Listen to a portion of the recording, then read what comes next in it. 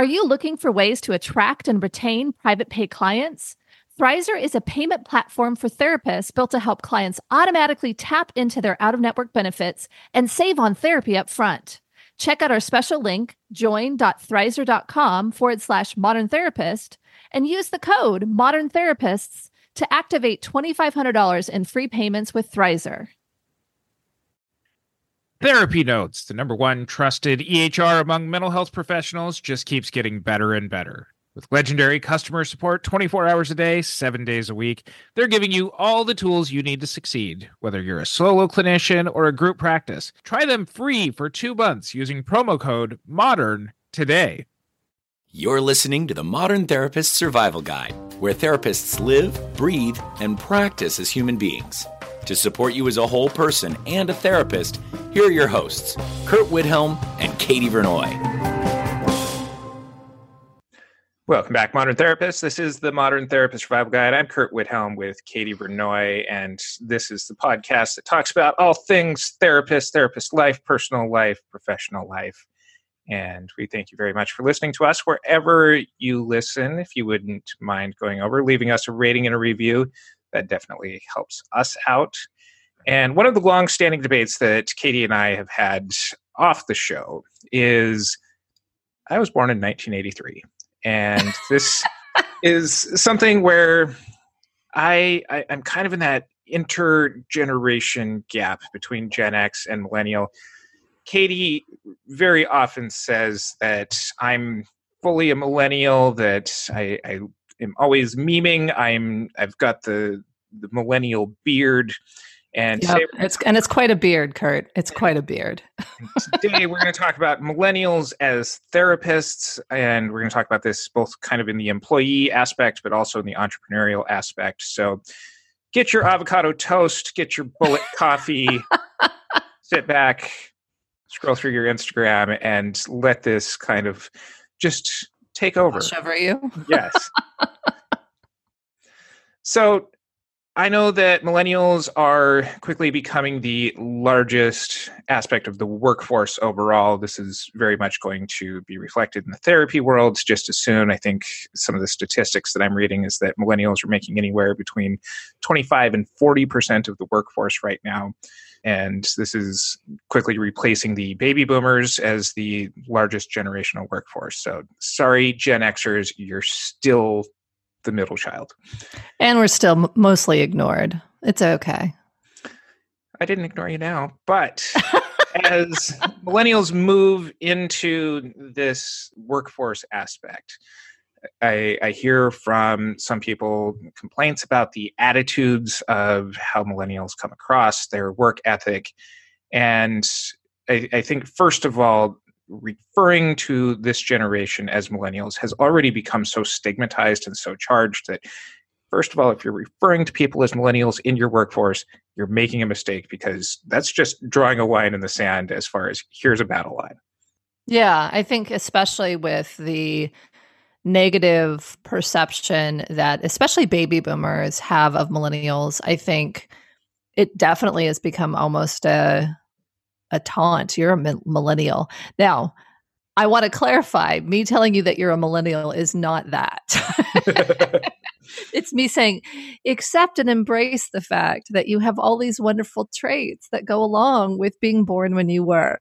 And I think that this is exactly why I wanted to do this episode, and why I think that millennials are going to actually really transform what the therapy world is, because of the opportunities that are really available to us at the time in this world that we've come up. And I'm going to compare us mostly to Generation X, because I know Katie well enough that this is probably the majority of our listenership, as well as people in the Gen X and millennial generations.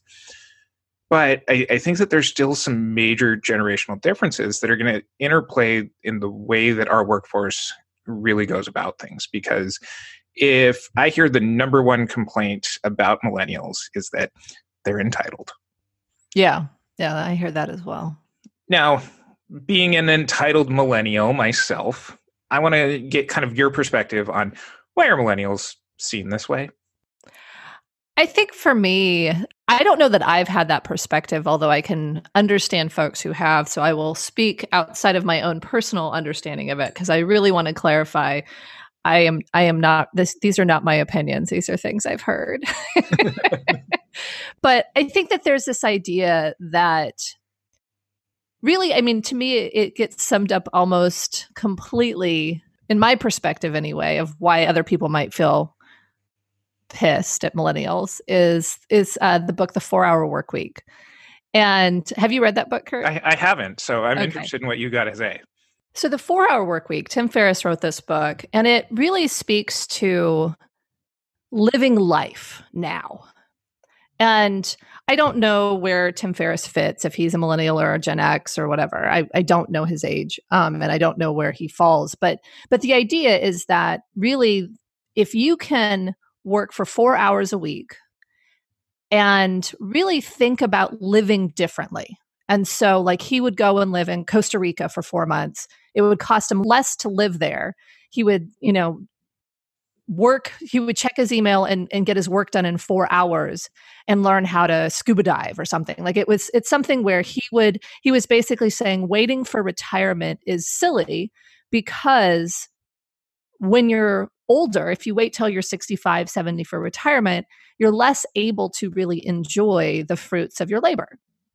And so he was talking about being more episodic with work, about really getting creative about how you don't work, getting creative about what you own. Do you really own a car? Do you own a house? It's that kind of stuff where it's thinking like, how do I really enjoy my life now? And for me, when I think about that, it's very exciting, but I think as a strong Gen Xer, it's something where I get very caught up in, I need to have my work day. I need to have my work week. I need to think about taking the two weeks of vacation a year. I'm thinking towards retirement. I have to save for retirement. And I think the difficulty I have when I hear somebody, kind of out there doing some of this stuff, like going and traveling to Tahiti or whatever, and they've barely started working, is something where I get a little jealous. And I feel like, why do they get to do that when I'm not doing it? And I think, and that's something where I quickly can understand, like, that's a choice they're making. This is a choice I'm making. But I think it's what for folks who have so solidly kind of locked into, this is what work should look like. This is the structure. I've earned my stripes. Then it can be very hard when somebody comes in and says, hey, I'm going to take the world by storm. I'm not going to stand on, kind of formality. I'm going to jump in, do the work so I can get it done quickly so then I can live my life. I think that's the stuff where from what I've heard other people say, that's where it's like, well, they're entitled. They think they should be able to do whatever. They should have this level of salary right away. They should do all these things right away. And there's not this kind of learning the ropes, kind of going through almost an old school mentorship process where now I deserve to have the corner office, and now I deserve to take these long fancy vacations. I'm doing it right away. So I'm going to start this with kind of the glib response, is that millennials have perfected what the Gen X dream was. And there's almost kind of this resentment that... Yeah. And I think that a big part of this is, for broad strokes, a lot of Gen Xers entered the workforce in the 90s during this booming economy, that they came of age right before the internet was really widely connecting people.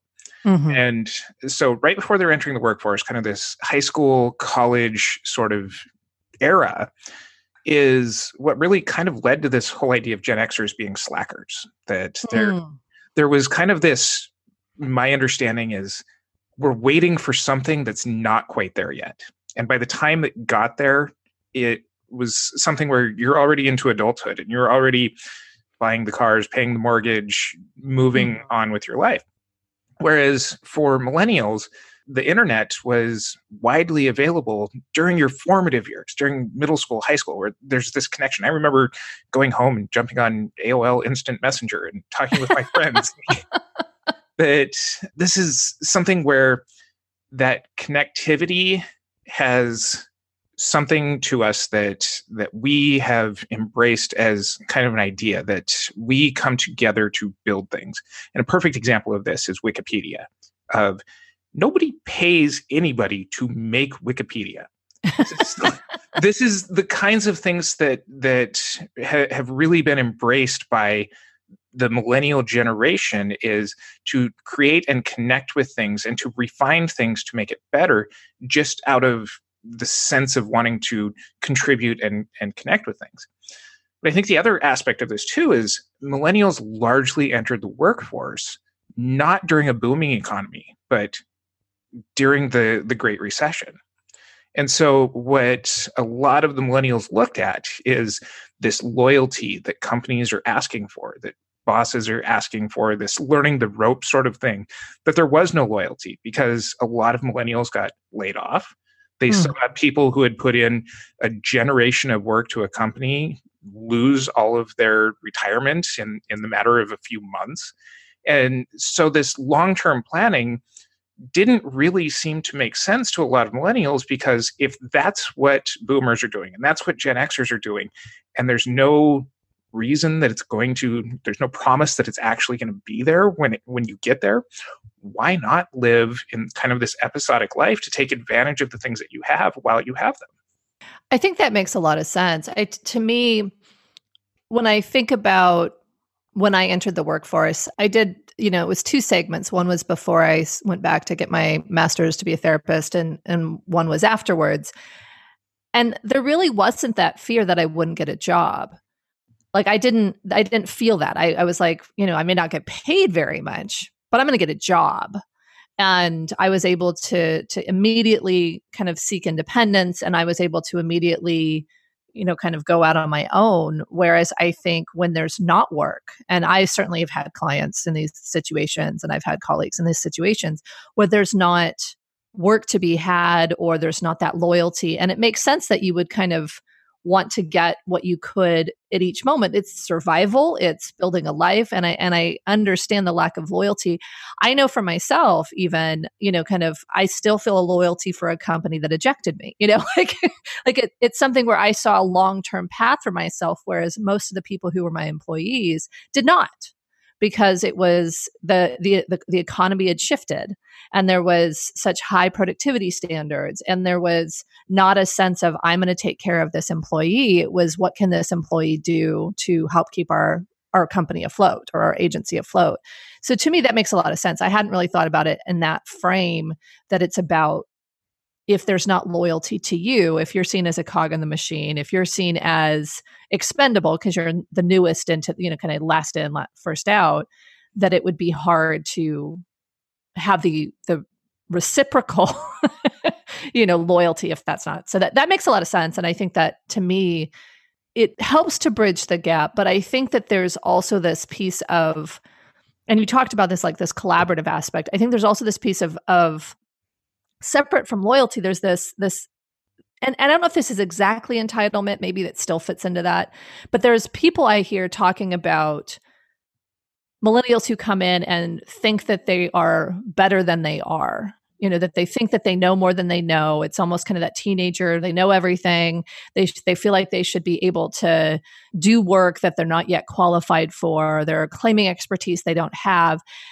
And to me, I don't know that I see that necessarily, because I think in that way, I'm probably more millennial. I came in and I told everybody what they should do. I'm just one of those people, as you know. But that never bothered me, because I like people who are, kind of jumping in and stepping forward. But I think a lot of people, and I think potentially less Gen X and more baby boomers, but like that this notion that these young upstarts are coming in and telling us how to do business, and telling us that we're doing it all wrong, or thinking they have expertise they don't have. So explain that one to me, Kurt. I'll go back to the point that I brought about the access to information that we have, that I carry around with me a device that with a few swipes of my thumb has access to potentially the entirety of human knowledge. That sounds so fascinating. It does sound fascinating. I also use this device mostly to look at cat videos and share memes with people.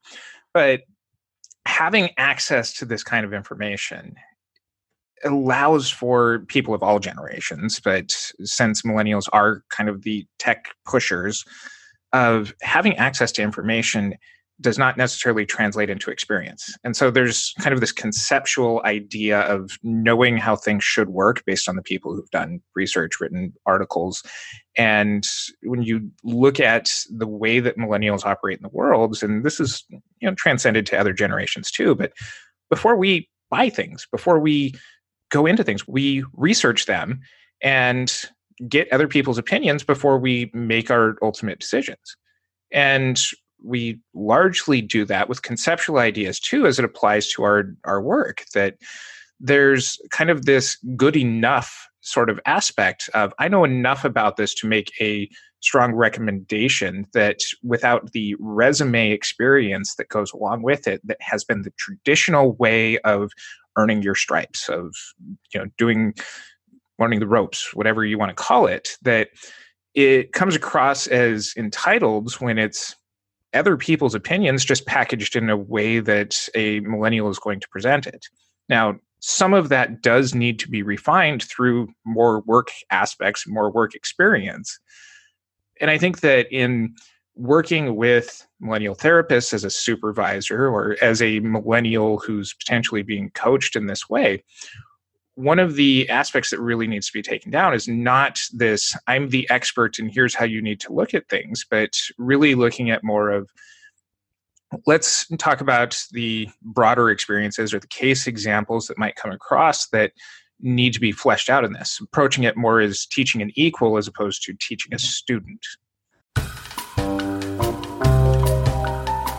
Thrizer is a payment platform designed for out-of-network therapy. As a therapist, you would use Thrizer to charge clients for sessions and collect your full rate upfront. From the client's perspective, Thrizer links to their health plan, so insurance claims are automatically submitted for them upon every charge. From there, Thrizer manages the claims end-to-end so that your clients don't have to worry about manually submitting super bills or getting on calls with insurance. The best part? Thrizer allows clients to only pay their co-insurance portion for sessions, while Thrizer covers the rest of your fee and waits for reimbursement on their behalf. They also offer you an instant benefits calculator for free, allowing you to provide upfront transparency to prospective clients on their out-of-network coverage. Therapists only pay a standard 3% credit card processing fee per session with no additional fees. Visit join.thrizer.com/modern therapist to get started and use our promo code Modern Therapists to receive $2,500 in waived fees for your sessions. Okay, so we're into the advice portion. So for supervisors, you're saying this employee or associate, pre-licensed, provisionally licensed associate who comes into your office and is in the process of earning their hours to be supervised and you have 20 years of experience, that you approach it as an equal. You approach it more collaboratively. You approach it more. Well, that's different. Collaborative is different than equal, because I think you can collaborate as a mentor, but the equality part, I think that there is some value to that. So I'm not saying I want to dismiss that out of hand, but I get concerned because I do think that there are things that we do have to tell our supervisees what to do. There are things where we do have to, make sure that we are teaching and training. Now, I think collaborative and experiential is better. That's how we do our conference, right? Like, I don't think we're just going to be talking at people, but the idea of equal, I think that's where Gen X and baby boomers may bristle, is that aspect of it, because I think there is a responsibility. They are working under your license. And so I think there does need to be this idea of, I am the person that is coming from the place of knowledge, and I want to collaborate with you to sort all of that out and bring in your fresh ideas. I think that's good, but I don't think it's like, whatever you think, you're an equal. And I think that that's really where, if we worked in a profession where it was about specific metric outputs, in other words, that it needed to provide a repetitive sort of, creating a widget or creating a certain number of widgets, that really was more of any sort of mindless cog in the machine worker could do that, then here's how you do your job is an appropriate type of management for that.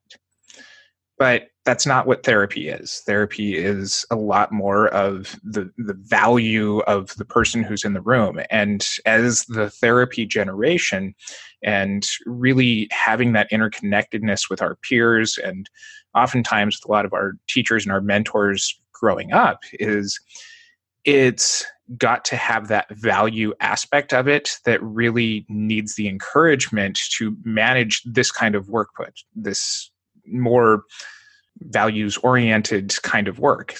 The creativity gets a lot more encouraged by fostering choice in it, as opposed to here's how you do it. And I couple I don't know if I totally agree with that, though. I think that there are a lot of things that you have to tell someone how to do as a therapist.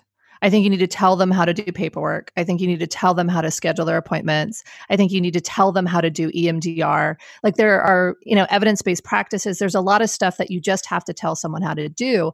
And the reason I'm saying this so strongly, Kurt, is that I have seen really, and not even a millennial, this was, Gen X or baby boomer person, where I gave her free rein and said, hey, this is what you have to do, like outcome. This is the outcome of the work. Get creative. And she hid out because she had no idea what to do. So I think that we don't want to go so far the other way. I understand that it's not you're a cog in the machine, but evidence-based practices, you are taught what to do. Paperwork, scheduling, document, all of that stuff. There are things that you have to be told what to do. And I think my experience supervising millennials is that's where some of this tension comes in, is that those are the parts of the jobs that most people don't like. But unless you have a foundation of structure and know what you're doing in those pieces, I think that you cannot be creative because you're constantly creating the stupid stuff. I mean, okay, maybe I shouldn't call evidence-based practices and documentation stupid, but these are the things that we have to do in a lot of our jobs. And those are aspects of the job that are kind of those very structural, create this widget. Your note needs to include X, Y, and Z. But even people I've talked to in supervision have said, well, I should be able to write my notes the way I want to. I think that that's kind of any employee who's moving into I don't think that that's necessarily unique to millennial therapists whatsoever. Where I see kind of this difference is and we've got our whole episode about CBT as crap as far as evidence-based practices go, but it's really about, I'm talking about kind of the delivery of the therapy that is really more in embracing the individual's spin on it, because the further that we remove the therapist, and this is especially true in the millennial generation, the further we remove the therapist from having ownership and creativity over the work that they do, the more clinical, the more EBP that it has to be, then the less value that they're going to get out of that work. And that's just fostering a whole new level of burnout that we could probably create a whole episode around. I think we did, didn't we? One of our previous episodes was. But in order to support the employee, to foster their long-term success, they have to have ownership over something. And to really go, and I think, what you're talking about is, letting go of the reins to a completely results-oriented work environment of, here's free reins as long as you get X, Y, and Z done. I think that this is unique to people coming out of, a long time in higher education, is that for so long, that's been the way that they've been programmed, is to perform metrics, to have, certain things that they need to meet, that they've kind of not been encouraged to have their own spin on things. And I've seen this in one of the classes that I teach at the end of the master's program, where I take a lot more of this, apply some of these principles to your own life and conceptualize how this works for you in your profession. And the ensuing discussion usually goes about 3 or 4 questions deep, is kind of this very encouraged idea as, oh, we have permission to think in this way.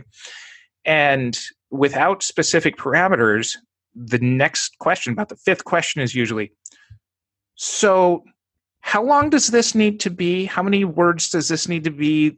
How many pages? Really looking for these specific things that as we move into our own independence later on into our careers, post licensure, if we're embracing that entrepreneurial aspect, that we kind of naturally move into this, here's how I make this my own, that I can still do my notes and I can still hit these SOAP things, but we are able to do it in our own way. I agree with all of that. I think the caution I was really trying to say was about the letting go of the reins too soon. Because I think this tension that we're talking about, where it really is like this teenager kind of thing where it's like, I want to be independent, but tell me what to do. I think that there is this piece that tension needs to be there. And I think it's about navigating that tension, because for the supervisee being told you have to do it a certain way, or these are the things that you need to learn before you can kind of go out on your own in some ways, I think it can feel very stifling. It can feel like it's less meaningful. There are so many pieces to that can feel really, awful, and lead to that kind of burnout that we were talking about. But I think it's also something where without any structure, with it just being like, what do you think and how do you want to approach this work, without an infrastructure internally of understanding what the work is, you can't do that. So I think, and then there's the folks that are like, well, just tell me what to say in the sessions, so I think that there is a real tension for the supervisee about how do I do this work and own it, but also I don't know what I'm doing. I'm terrified. So I think the tension on the supervisor side is to be collaborative, to help bring that out, to help the supervisee with the decision making so that they can own the work, but still providing the backstop of this is how you can do the work, or this is how you have to do some of these things. Because I think that there are actual parameters. So to me, I think the tension has to be there, but I think going back and kind of reiterating your point, collaboration and having the person that you're training be the person that kind of folds it in and makes it their own, that's much stronger than telling someone what to do. Yeah, and I think, part of what you're talking about is it's a unique part of a therapist development where they're really looking for these, very structural things, tell me what to say, where do I put the Kleenex box, these kinds of things that typically in a therapist development are resolved fairly quickly and fairly easily with the right kind of encouragement. But I think when supervisors are meeting people at that developmental period, and somebody is in that period who has a really critical supervisor, that it tends to make them more scared of making mistakes throughout the rest of their development. Yeah. I think also that in some ways, as far as management goes, this is also kind of that helicoptering sort of aspect that we're so quick to blame the parents of today and the parents of millennials on preventing people from making mistakes. And so there's just kind of this nervousness of, if we don't let them make mistakes, then they're not going to learn. And so I think that this is also where some of that other tension continues to develop, that we've got to be willing to let people make those mistakes and face the consequences there. I agree. And I think that there are some mistakes that we cannot allow our supervisees to make. Absolutely. Yeah. A couple of other points I know as we move through this episode, and without making this several days long, that, I think part of this millennial workforce is also really embracing technology a lot more. Yes. I think that this is something where in a lot of other fields, we see people with flex schedules and things like being able to work from home a lot of days. And telehealth is helping this in some aspects, but I think that what we're going to see with millennial therapists is a lot more of embracing this technology and this connectiveness in between sessions and gasp boundary breaking and all of this kind of, breaking the frame of what therapy is, but that is really going to not only transform the field, but is also going to help the non-therapists actually access mental health a lot better.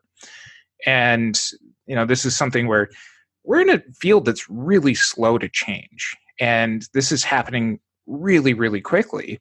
And I think that millennial therapists are going to be a driving force of really establishing what a new access to mental health is, what boundaries actually mean.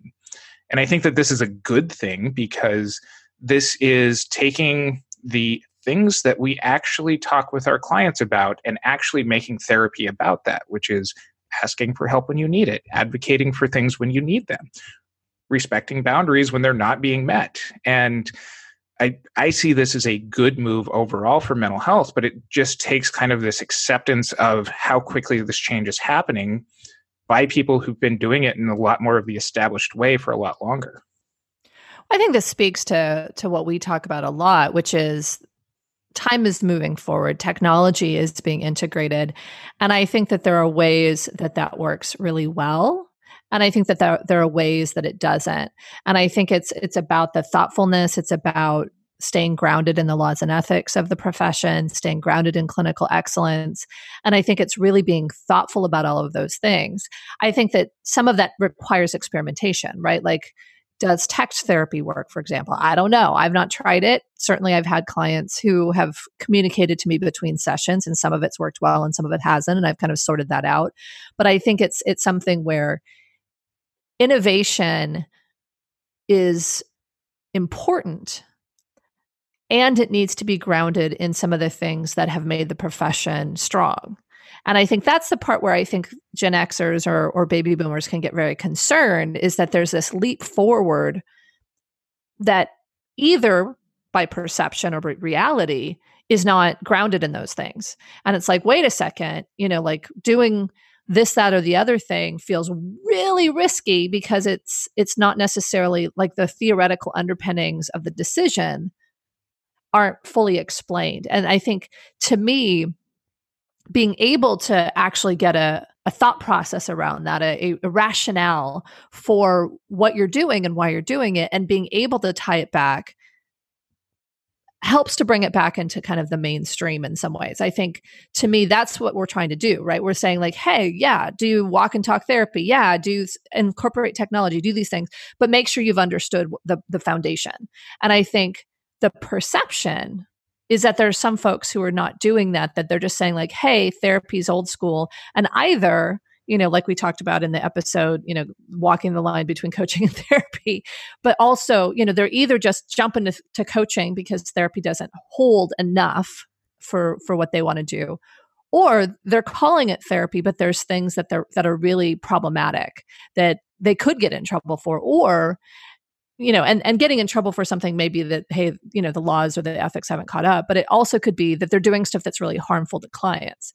And so I think that's the part that feels a little bit like the Wild West of like, hey, we're becoming innovative, we're becoming entrepreneurial, we're doing these things.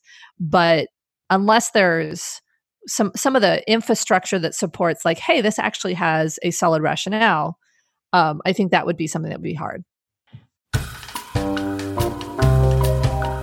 Not only does Therapy Notes combine billing, scheduling, notes, secure messaging, group telehealth, and more into one streamlined platform, they're also always adding new features and forms to their library. So no matter your specialty, Therapy Notes has you covered. Learn more at therapynotes.com and use promo code MODERN for 2 months free.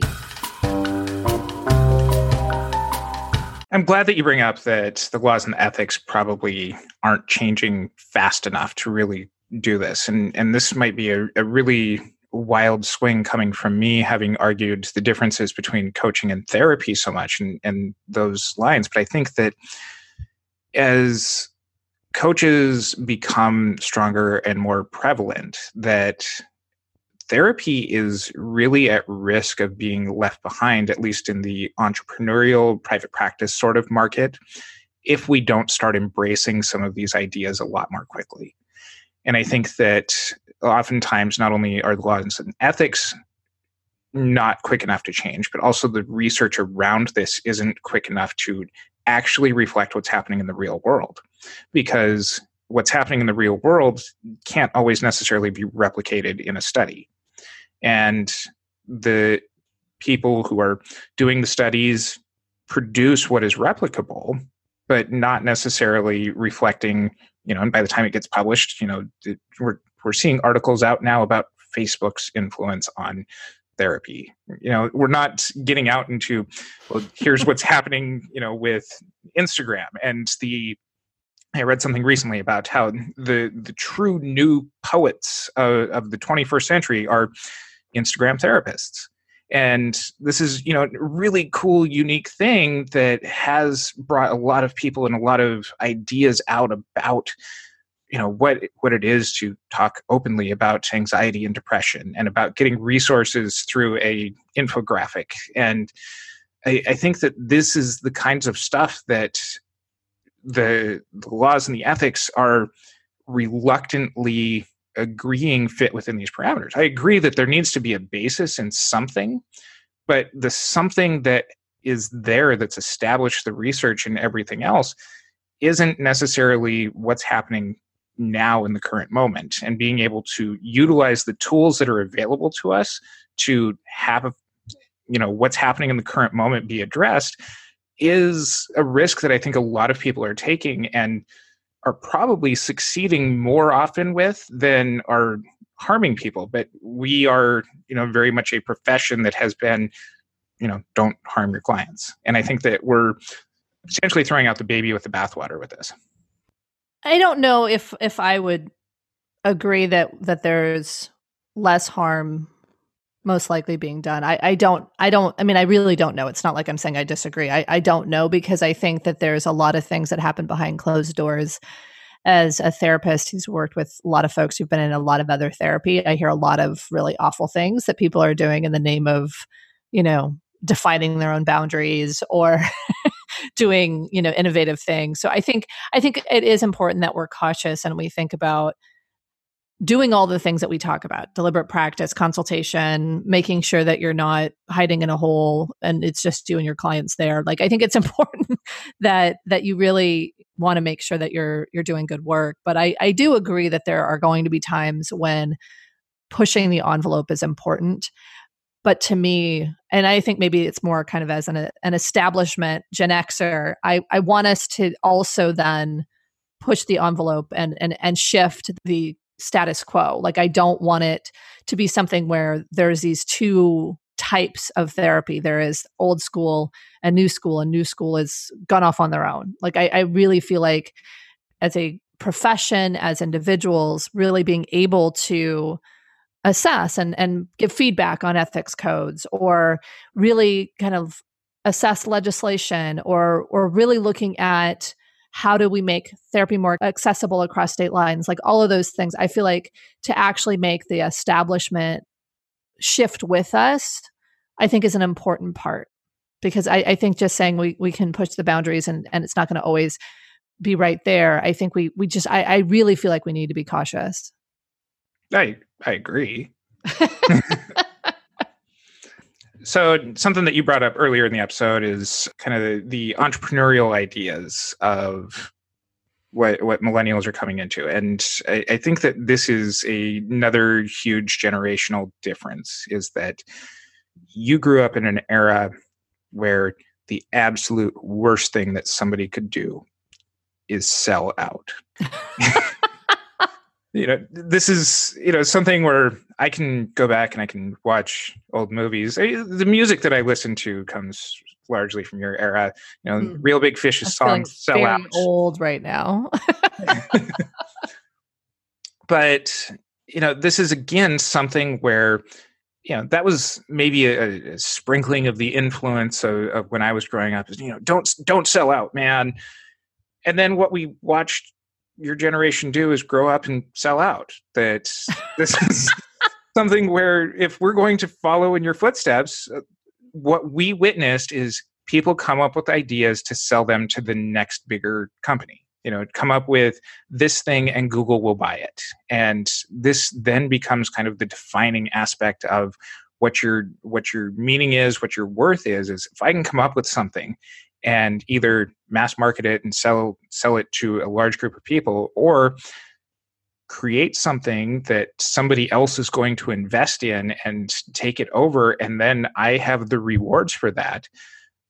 this is now kind of what the millennial generation's goal is to create something that is successful. And it's never been more successful than in the last 15 to 20 years with the use of things like YouTube and social media, where we can create things and people will buy them and follow them, and however many followers that you might have. But that in and of itself is now the goal of the generation.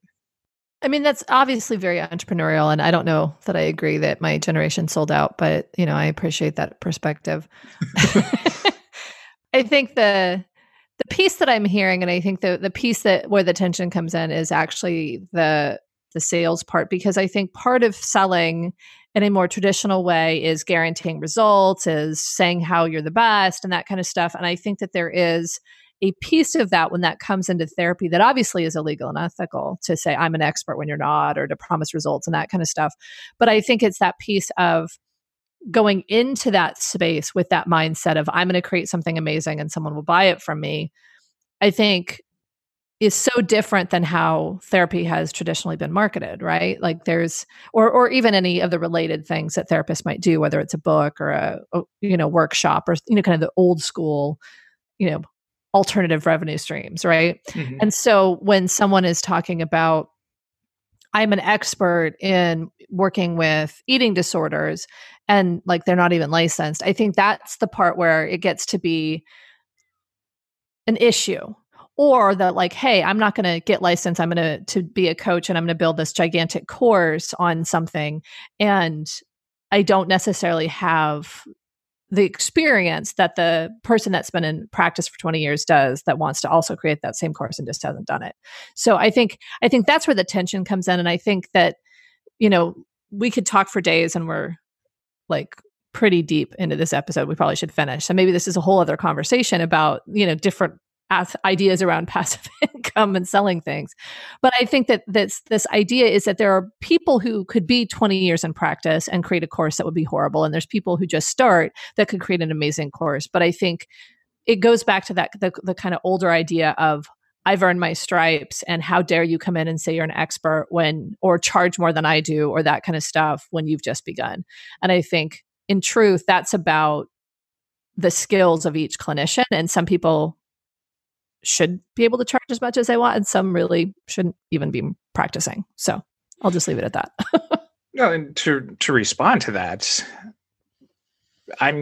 this is an area of the free market where I'm okay with this. If you can go and sell yourself to do this, to have people respond to you in a way where you're charging higher prices, again, this is a good thing. This is something where millennials are tapping into an ability to do this that was the Gen Xers' dream at that earlier point. And, I think that a very interesting comparison that is popping up in my mind is this is kind of similar to how music has really changed in the last 30 years. That there, was really kind of the response to the Seattle sound and the grunge era, that a lot of business around music was like, well, we're not letting those independent people ever do that again. And so they really clamped down and kind of produced this over-refined, evidence-based, music sort of idea that really confined a lot of things.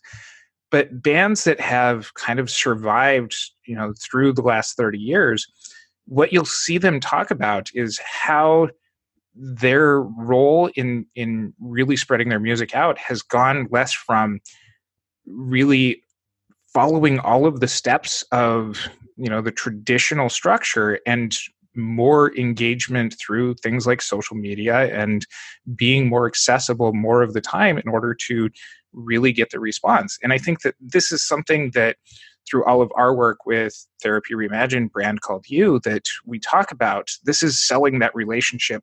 You're selling is what it's like to be in a relationship with you that makes the therapeutic process work.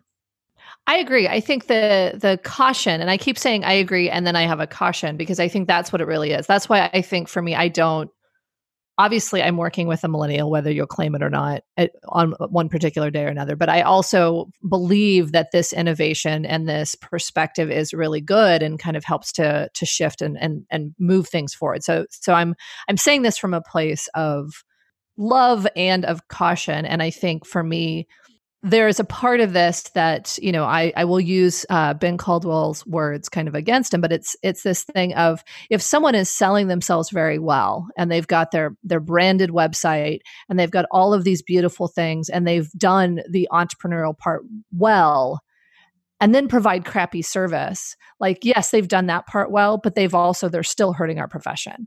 And so I think it's something where the caution really comes into, how do we as a profession make sure that we are incorporating the innovation, the branding, the marketing, all the entrepreneurial pieces in, while still holding high standards? That's all I'm trying to say. So we would love for you to reach out to us in all of our millennial accessible ways on Instagram, Facebook, email. Phone? No, don't call me. I won't pick up. Don't at Katie, but you can at us. We'll include links to all of our social medias in our show notes. You can find those at mtsgpodcast.com. And while you're there, you can check out the Therapy Reimagined conference. It's going to be here in a couple of months, October 18th, 19th. Super excited to be teaming up with Simple Practice. They're taking care of CEs for basically, if you're a master's level therapist anywhere in the United States, Simple Practice is taking care of education credits for you. It's in universal. We're collaborating. We're collaborative with them. You can also collaborate with your family and make it into a vacation, because it's literally across the street from Universal Studios. You can turn at least some of it into a tax-deductible vacation. Woohoo! And until next time, I'm Kurt Whithelm with Katie Vernoy. Thank you for listening to the Modern Therapist Survival Guide. Learn more about who we are and what we do at mtsgpodcast.com. You can also join us on Facebook and Twitter. And please don't forget to subscribe so you don't miss any of our episodes. Remember to check out Thrizer. They are passionate about making out-of-network therapy work for everyone. Clients save upfront on therapy while therapists earn their full rate. Get started in minutes on join.thrizer.com/modern therapist and use the promo code Modern Therapists and receive $2,500 in waived fees for your sessions. Thanks so much to our partner, Therapy Notes, the highest rated practice management solution for behavioral health. Don't forget, using promo code MODERN gets you 2 free months.